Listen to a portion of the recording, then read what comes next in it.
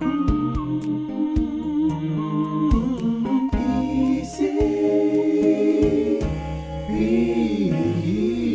in Christian Broadcasting.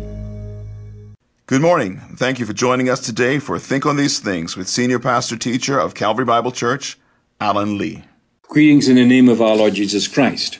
We have, in a very summary fashion, looked at the first 4 traits or characteristics given in verses 2 through 6 of Matthew chapter 5.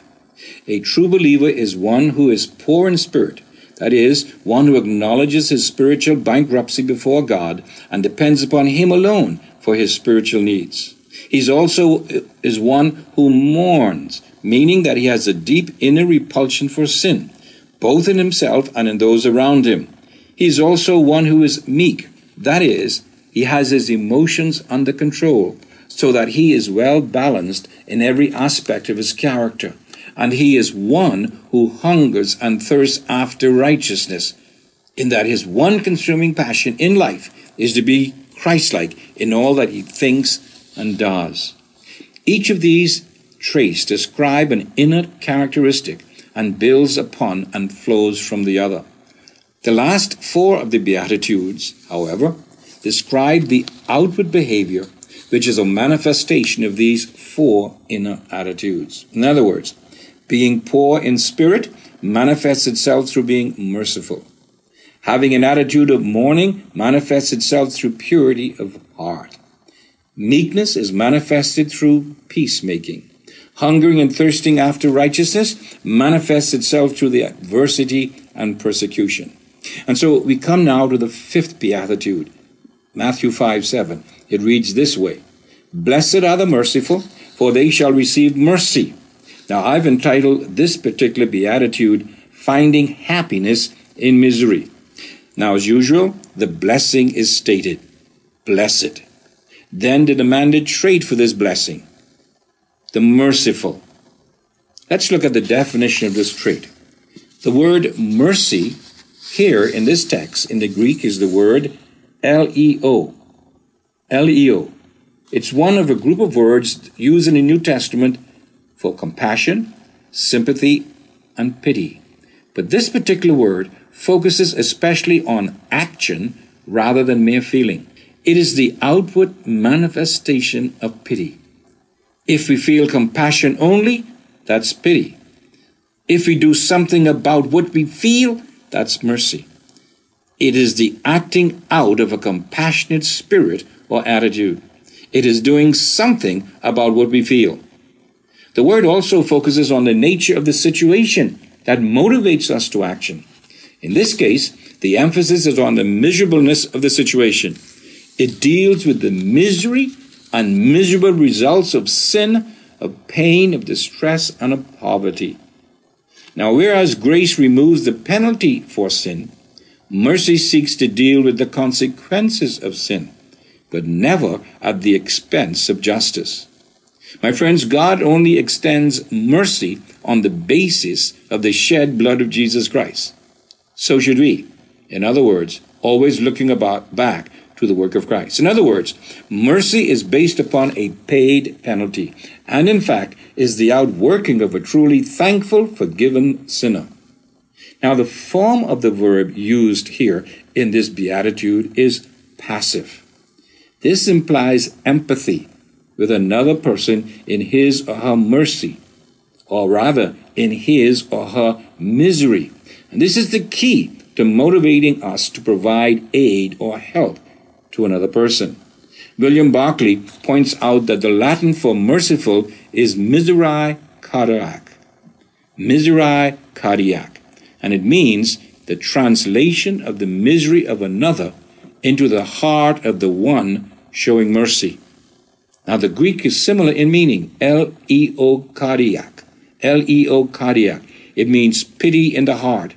Barclay says it means, quote, getting into another person's skin. I like that. Getting into another person's skin. That's compassion, pity in the heart.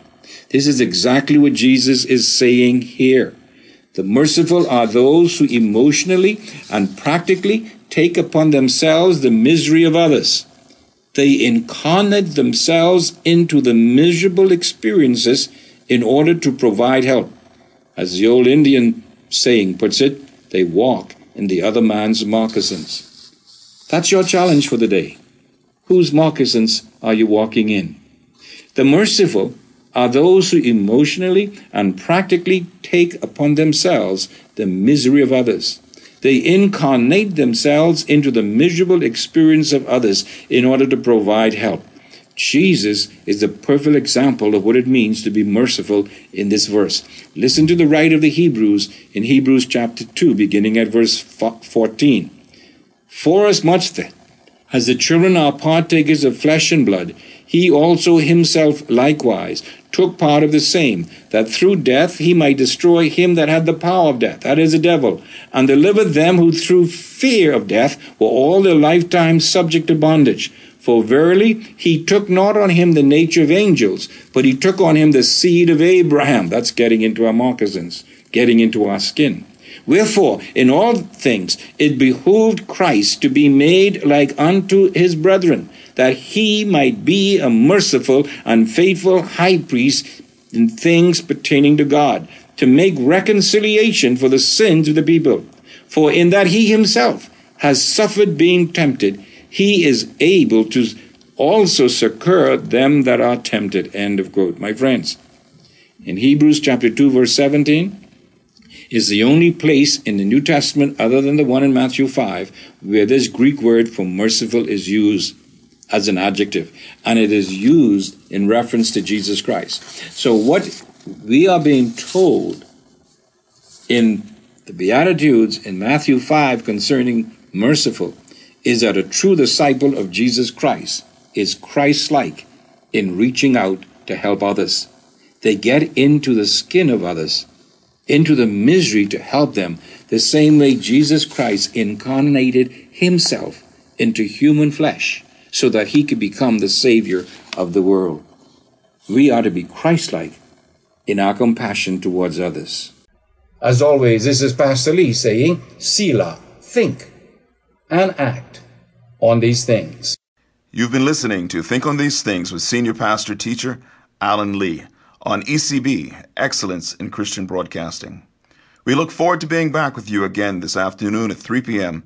right here on 107.9 FM, your inspiration station, with programming designed especially for you and your family. So until then, continue to have a blessed day. Think on These Things is a production of ECB, the radio ministry of Calvary Bible Church. Palmdale Vision Center has relocated to number 86 Mount Royal Avenue, just north of Home Fabrics and next door to Shirley Heights Gospel Chapel.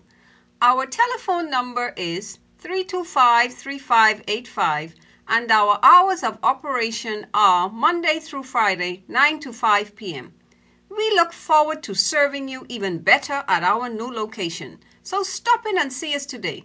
Remember, we care for your vision as we would our own. That's Palmdale Vision Center. Multi-Discount Furniture and Rooms to Go Montrose Avenue has the largest selection of household furnishings, baby furniture, appliances, and linens in the Bahamas. Dining room sets and dinettes, entertainment centers, TVs, desks, tables, and so much more. A wide variety of drapes, rugs, and linens too. Very economical refrigerators, freezers, washers, dryers, microwaves, stoves, and gas and electric. Save up to 30% and more every day. Free delivery in Nassau and to our Family Island customers to the boat of your choice. Multi-Discount Furniture and Appliances and Rooms to Go, Montrose Avenue, Nassau. Your one source and leading provider for total business solutions in the Bahamas is ready to provide you with sales and service with a capital S. For 65 years, the Armory Company has remained on the cutting edge of technology in Nassau and Grand Bahama while partnering with technological giants like IBM, HP, Canon, Kyocera, Diebold, and Pitney Bowes. Factory-trained technicians ensure that "we service what we sell" is a slogan said with truth and confidence. At the Armory Company, you'll find surveillance, counterfeit detection, and point-of-sale systems, business equipment, and office furniture. The Armory Advantage.